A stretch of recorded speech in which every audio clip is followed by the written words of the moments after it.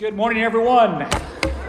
So glad you're here this morning to join us at the Oak Crest Church of Christ. We pray that our worship has been a blessing to you and that you will walk out those doors or those doors or those doors or however you get out of here, feeling glad you came today. I hope you feel welcome. I hope you feel the Spirit of the Lord among us.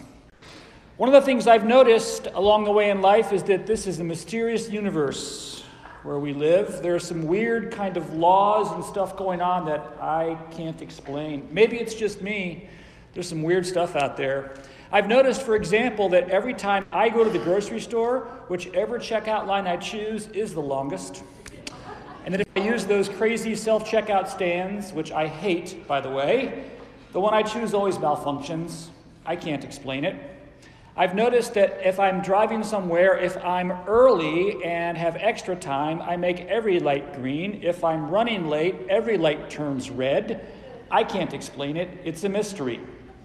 And I've also noticed that oftentimes the best barbecue places and the best Mexican places look like absolute dives.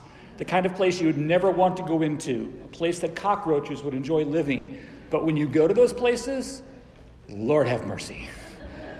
And I discovered this several years ago. Toward the end of my mom's life, she wanted to take one last big trip with the kids and the grandkids and everybody. And so we went to Hawaii, which is a wonderful place if you can afford to go there. And we went to the Big Island. And I had heard about a particular place that was supposed to be really good. It looks like this. It's called Killer Tacos. Now, any restaurant with the word killer in it has got to be good. But to get to this place, the one we went to is on the so-called Big Island, the island of Hawaii, and it's in an industrial area. Not the touristy part of Hawaii, not the white sand beaches, not the glitzy hotels. This is like gritty, hardcore, doesn't smell so great Hawaii. And so the first time we were there, we were driving there, and my mom was thinking, what is this place? You know, and we were really concerned. And so we roll up to this place. It's an industrial area. It has an odor to it, kind of sketchy, the kind of place you're not sure you want to actually go into. But oh my, when you go to Killer Tacos, they will give you a burrito that's about this long. They'll charge you $5, and you will walk out feeling really, really good. And the best thing is, there's not a tourist in sight. And I think sometimes our Bible is like that. Now, you might think that's rather odd, but let me explain. There are plenty of parts of the Bible that we are comfortable in, that we know quite well. There are parts of the Bible that are easy to read. There are parts of the Bible that are so familiar, they're almost like family. And then there are other parts of the Bible that we just scratch our head and go, what in the world is that? You know, one of my students came to me not long ago and said, Brian, can you explain Revelation to me? No.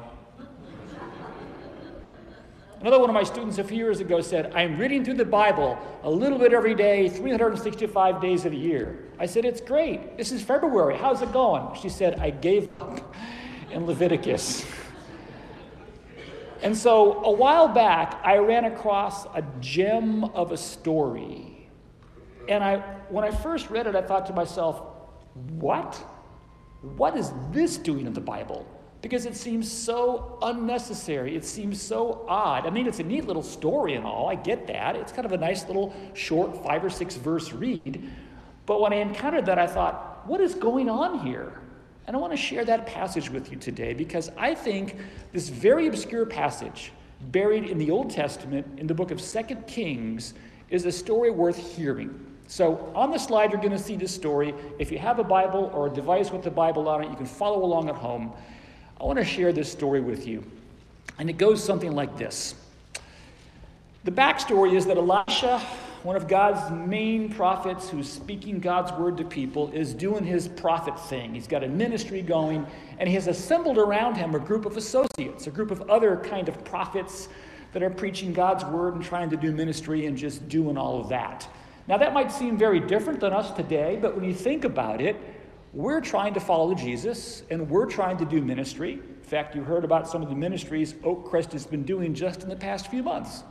And so this story, while it might seem odd at first, I think resonates with us. So here we go.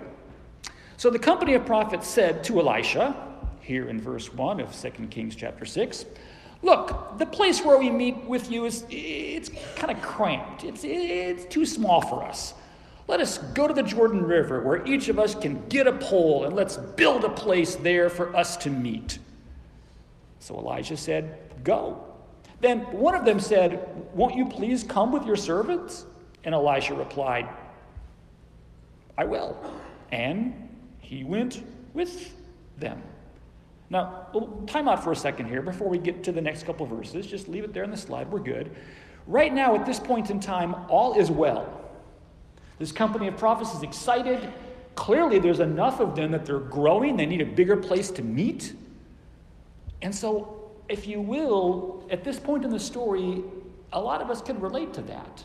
Because a lot of us have been at spots in our lives where all is right with the world. In fact, maybe you feel that way today. I mean, if you're an OU football fan, you don't feel that way today, and that's the way it goes sometimes. But for many of us, on this first Sunday in autumn of 2022, you think, yeah, life is good. All is right with the world. And so it is with this company of prophets. They're going to find a bigger space. They're going to work together in God's ministry. Off we go. Well, unfortunately, the story continues in verse 4. Then they went to the Jordan River and began to cut down trees. And as one of them was cutting down a tree, the iron axe head fell into the water. Oh no, my lord, he cried out. It was borrowed. Okay, now time out. This is weird to me. I mean, surely the Lord could have put a few more miracles from the New Testament into the Bible. Or maybe the Lord could have told us what in the world Jesus was doing from the time he was a small boy until he starts doing ministry a couple of decades later. Oh, but no. Instead, we get this story from the Old Testament about an axe head. What? Very odd. But now let me call time out and back the truck up a little bit, because when we read this, you have the exact same, maybe, perhaps, reaction that I did. What's going on here? But if you dig a little deeper, I think we can understand what's going on. This axe head is made of iron, and iron to us is no big deal. But back then, iron was a rare commodity. There wasn't a lot of it around, and you couldn't just run to Home Depot and buy another one. And so this particular tool that this particular person had was pretty important. In particular, the fact that this guy had such a tool was pretty important too, because chances are pretty good he was using this tool to earn a livelihood.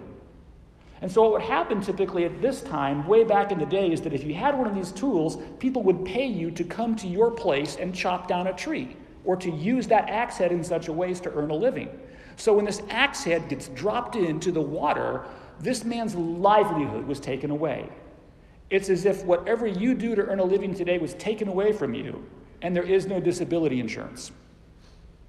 In other words, this axe head in the water isn't just, oh, there it is, too bad, an axe head. Instead, this is a pretty big deal to this guy. A crisis has disrupted this guy's world. In fact, what's interesting is he says, oh no, it was borrowed. Now it's interesting, some versions will translate that, alas. But the way we understand that word from the original Hebrew language is a little bit different. It's as if he says, ah! He's frustrated. He's sad. He realizes that something has just really shaken his world. And he says it was borrowed. What does that mean? Well, basically it means this. It doesn't literally mean that he had borrowed it from someone. It basically means that he was kind of making type of installment payments on it. It's as if your house is burned down and you haven't paid off the mortgage yet and you're not insured. And so when he says it was borrowed, it means that he is on the hook to repay whatever is outstanding on this axe head. And since the guy probably didn't have a lot of money to just pay for that, it meant he probably had to sell himself into someone else's service. This is a big deal. And when I read the commentaries about this passage, I began to think, oh, maybe that's why this is in the story. And I think it's possible that maybe for some of us today, in this room, on a fine first Sunday in the autumn of 2022, maybe some of your worlds have been disrupted by crisis as well. I think there's a good chance of that. In fact, just on my campus in the past 18 months or so, There are many of my students whose lives have been disrupted with crisis. One of my students, for example, had to drop out of school because both of her parents lost their job during the COVID-19 thing, and neither one of them could find work again. Can't afford to help their kid go to college. Kid drops out of college. One of my students had a sibling take his own life. That will disrupt your world. One of my students had a father who chose to be unfaithful to his wife, and so now my student is forced with a disrupted family. We don't have to go down the list of what it is that has disrupted your world or caused a crisis, whether it's large, like the ones I've just shared with you, or whether it's small. But the fact of the matter is, I think a lot of us could relate to the idea that one moment all is right with the world, and the next moment, crisis. You think everything is great, and the next moment, it's not so great. And so, the story continues in verses 6 and 7 of 2 Kings. The man of God asked, "Where did it fall?" Well, when he was shown the place, Elisha cut a stick and he threw it in the water there and made the iron float. "Lift it out," he said. Then the man reached out his hand and he took it. And the story ends. What? What in the world is going on here? And the more I read about this, the more I was really struck by the hidden power of this story. What are we supposed to take from this? Why is this in the Bible? And I think the more I read about this, the more I thought about my friends here at Oak Crest, and the more I thought about my students, the more I thought about my own life, the more I realized I think there's a lot to learn from this very short passage. Let me start with this. I think one of the things we can glean from this is that no crisis is hopeless if we cry out to God in the middle of it. That reaction, and then this movement by the man of God, by Elisha, to try and intervene, to me represents this crying out of people. The passage that was read from Psalms a moment ago is a passage of crying out to God. In fact, a great number of the Psalms feature someone crying out to God in the midst of some kind of crisis. One of my favorites is in Psalm 5. It's a very brief psalm where David cries out to God, "Listen to my words, Lord, consider my lament. Hear my cry for help, my King and my God, for to you I pray." In fact, if you read the book of Job, for 20 or so chapters, Job is just crying out to God because of his situation. And so this story that's buried in the Old Testament reminds me that what oftentimes seems to us like such a big crisis is a big crisis. But that's the time to cry out to God. My family back in Arizona when I grew up used to have this friend of ours at church. And this friend of ours at church was of the belief that people ought to suffer in silence. If you're ill, you should suffer in silence. Don't tell us you're sick. Don't tell us you don't feel well. Suck it up. Just get through it. And I think this person had the entire viewpoint of life being the same way. Look, the scriptures don't teach us to suffer in silence. The scriptures don't teach us that if all is not right with our world, that we are to grit our teeth and bear it. Instead, what we have in Scripture are laments, and we have people crying out to God. And I think that's a really important lesson for us to learn, because I think sometimes we're tempted to think that if we cry out to God, that's weakness on our part or a lack of faith on our part. Boy, I really appreciate the song service that Ted and his team have structured for us this morning, in part because it's a mixture of older songs and newer-ish songs. And there's another older-ish song that I used to sing a lot when I was a kid growing up. It's called "What a Friend We Have in Jesus." Maybe you know the song, maybe you don't, but a portion of the lyrics go like this: "Oh, what peace we often forfeit. Oh, what needless pain we bear, all because we do not carry everything to God in prayer." That crying out of the axe head in the water, to me, is a reminder that it's okay in your own way to cry out to God. Now, that might be a silent prayer. That might be you verbalizing when no one else is around whatever it is that you have on your mind to God. In fact, I'll be honest with you. I walk to and from work each day, and so as I stop at a red light to cross the street or as I walk along against the traffic, I'll oftentimes see people driving in their cars and their lips are moving. And most of the time, they're probably on their cell phone when they shouldn't be. But I'd like to think that some of them, at least a few of them, are praying, crying out to God. You see, the attitude of this man could have been, well, there goes my axe head. I guess I'm in trouble. But instead, he calls out to God. It's okay to cry out to God. And I wonder this morning who in this room, who that's live streaming, needs to cry out to God in the midst of crisis. But there's a second lesson here for us also, and I think it is this. Do you realize that God cares about even your smallest crisis? Do you realize that God cares about whatever it is that has disrupted your world today?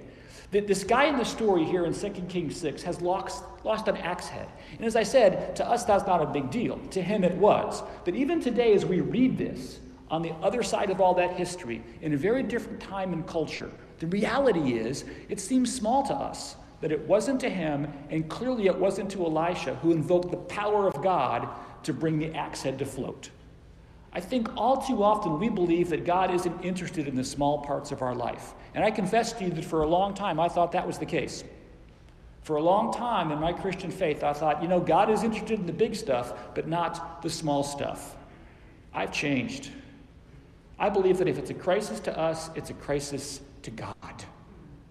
That's the only way that lyric from the song, "Oh, What a Friend We Have in Jesus," makes any sense. In fact, what I see over and over again in Scripture are people that are reaching out to God in all kinds of different circumstances. I remember a few years ago, one of my students happened to walk by my office as I was walking into my office, and I said, "Hey, how's it going?" And she said, "Not good." And I said, "What's wrong?" And she said, "I'm having a bad day." I said, "Oh, tell me about it." And she said, "My favorite pair of jeans got paint all over them when I was doing some kind of a project, and they're the only pair of jeans I had that fit, and it's so hard to find a pair of jeans that fits, and I'm just so frustrated right now, and on top of that, I'm not having a great hair day, and on top of that, I forgot to turn on the sign-in, and I just don't want to go anywhere right now." And I said to myself, they never taught me how to handle this when I was in graduate school. And so I said, "Come on in and sit down, let's have a conversation." And she sat down next to the box of tissues I have in my office for just such occasions. And she proceeded to tell me about what a bad, rotten day she was having. And for many of us, we look at that and go, "It's a pair of jeans."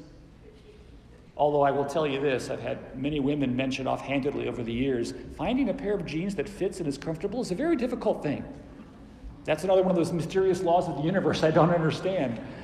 But as I talked to that young lady that day, I think that was one of the first times when I began to realize, no, wait, maybe God is interested when your jeans are ruined. Maybe God is interested when you forgot to turn in an assignment. Maybe God really does care when you can't find your car keys. Maybe God really does care when what you think is insignificant is big. And especially when what you think is big to other people is insignificant. It's just an axe head. But God cares about this. We did not sing the song Amazing Grace today, but we probably could have, because the same person who wrote the lyrics to that well-known song wrote this about this passage in 2 Kings 6. John Newton. "Not one concern of ours is small if we belong to him, to teach us this, Lord of all, once made iron to swim." In fact, it's funny, before worship today, two people came to me and said, "Hey, I'm interested to hear this sermon today. What's up with the title, When Iron Swam?" And I thought to myself, it's from a John Newton quote. And I think Newton understood this. Because John Newton, if you know his story, slave trader turned Christian, author of Amazing Grace, someone who was so in tune with God's grace in his life, someone who knew large crises of faith, you know that for him to write this is powerful. If you forget everything else I've said this morning, I want you to remember that God is concerned about the smallest crisis and the smallest thing in your life. I think he would want you to understand that this morning. And I don't know who is in this room that needs me to hear you reminded of that, but I believe it's important. And third, I think God is able to use the circumstances of our life, crisis or otherwise, to make restoration. Elisha acts quickly. Elijah, in fact, is right there. He cuts a stick and he uses it to invoke the power of God. And the axe head comes to the surface of the water, and all is made right with the world. And what's interesting is that Elisha just kind of takes what is on hand. A bunch of people are cutting down trees, an axe head goes into the water, so he cuts a stick and uses that to pull it out. Those are the circumstances. And so these circumstances meet the power of God, and we have restoration.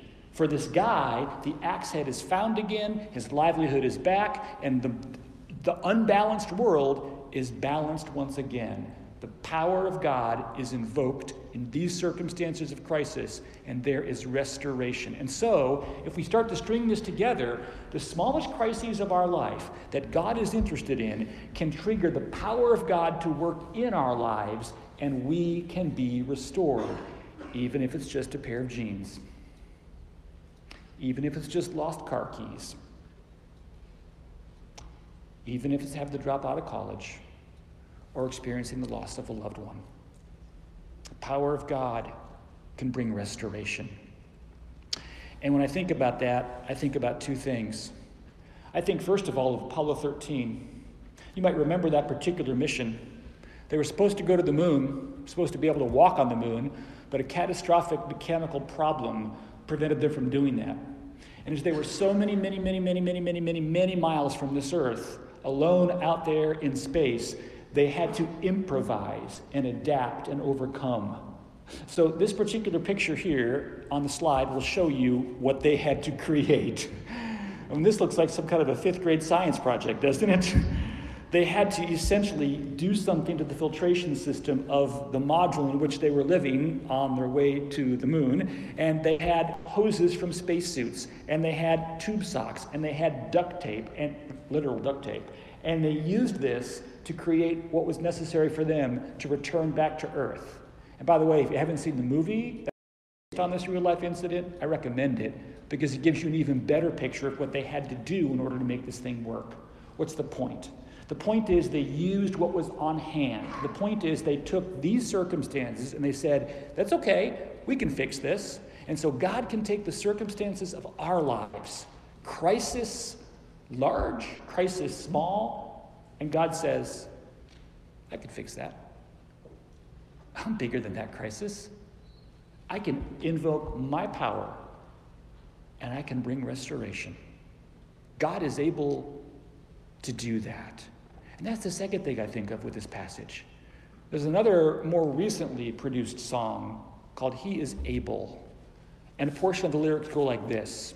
He is able, more than able, to do what concerns me today. Jeans, car keys, money. He's able.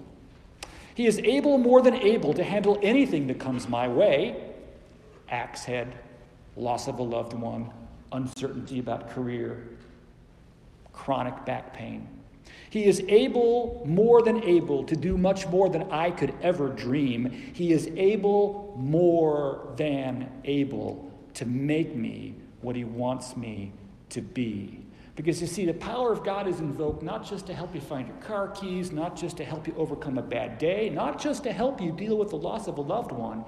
All of that comes together to help make each of us what God wants us to be. And so that axe head that's pulled out of the water is not just there to bring restoration to this unnamed associate of the great prophet Elisha.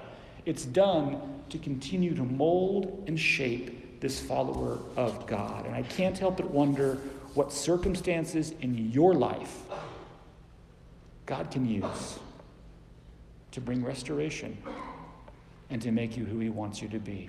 And finally, last but not least, this story reminds me we have to do our part. We do. Think about it. Elisha could have done all kinds of things to bring the axe head to the surface. It could have been that he just spoke it. Instead, he cuts the stick and he says, lift it out. And so the man whose axe head had gone into the water has to walk over, he has to bend down, he has to lift it out, it drips water, he picks it up, and I assume he puts it back on the handle. But the point is, he has to do something. And the reality is, in my experience and in the experience of many people I've known, we do have to do our part. Look, the way that God works is mysterious, and sometimes things just happen that are mysteriously the power of God. But there are other times where we do our part. God wants us to be saved, but our part is right back there behind me in that baptistry. It's true. In fact, God will hear our prayers, but you have to actually do the praying. It's true that God's promises are all throughout the Bible, but we have to claim them and live our lives as if we actually believe that we have those promises. God has a will for our life, that's true, but we have to do our part by living it. And this story, simple as it is, reminds me of that. God could have parted the Red Sea by just speaking. Moses had to raise his arms. God could have beaten the Midianites, but he had Gideon raise an army and choose a smaller number of people to go and do the fighting. He had to do his part. Peter and John had to leave their homes and walk all over the dusty Middle East to spread the gospel. They had to do their part in the spreading of the gospel. And so that reminds me of a friend of mine back in Portland, Oregon. He actually preached at the church in Portland before I did. His name is Rudy Ray. Here's a photograph of Rudy. Rudy very much wanted to spread the gospel in Cuba. If you know anything about Cuba, since the 1950s, Cuba's been a nation riven by communism. Its doors have been closed to the gospel. And finally, in 2015, with some thawing of the relationship between the United States and Cuba, the door was open for people to go in. And one of the first people to be a missionary to Cuba after we could get people into Cuba to do that was my friend Rudy Ray. In fact, he'd been preparing for that for years. And so in an interview talking about the spread of the gospel in Cuba, here's what Rudy said. God did the hard part. I just did the easy part. The easy part was securing the proper documentation, taking the risks, taking the time, and doing the advanced preparation to go into Cuba and baptize, at last count, over 125 people. The point, of course, is sometimes in the midst of crisis, God's power is invoked, but we have to do our part. And so I wonder what your part is in God's restoration of your life. Is it crying out to him? Is it humbling yourself? I don't know what it is, but I suspect there's probably something there.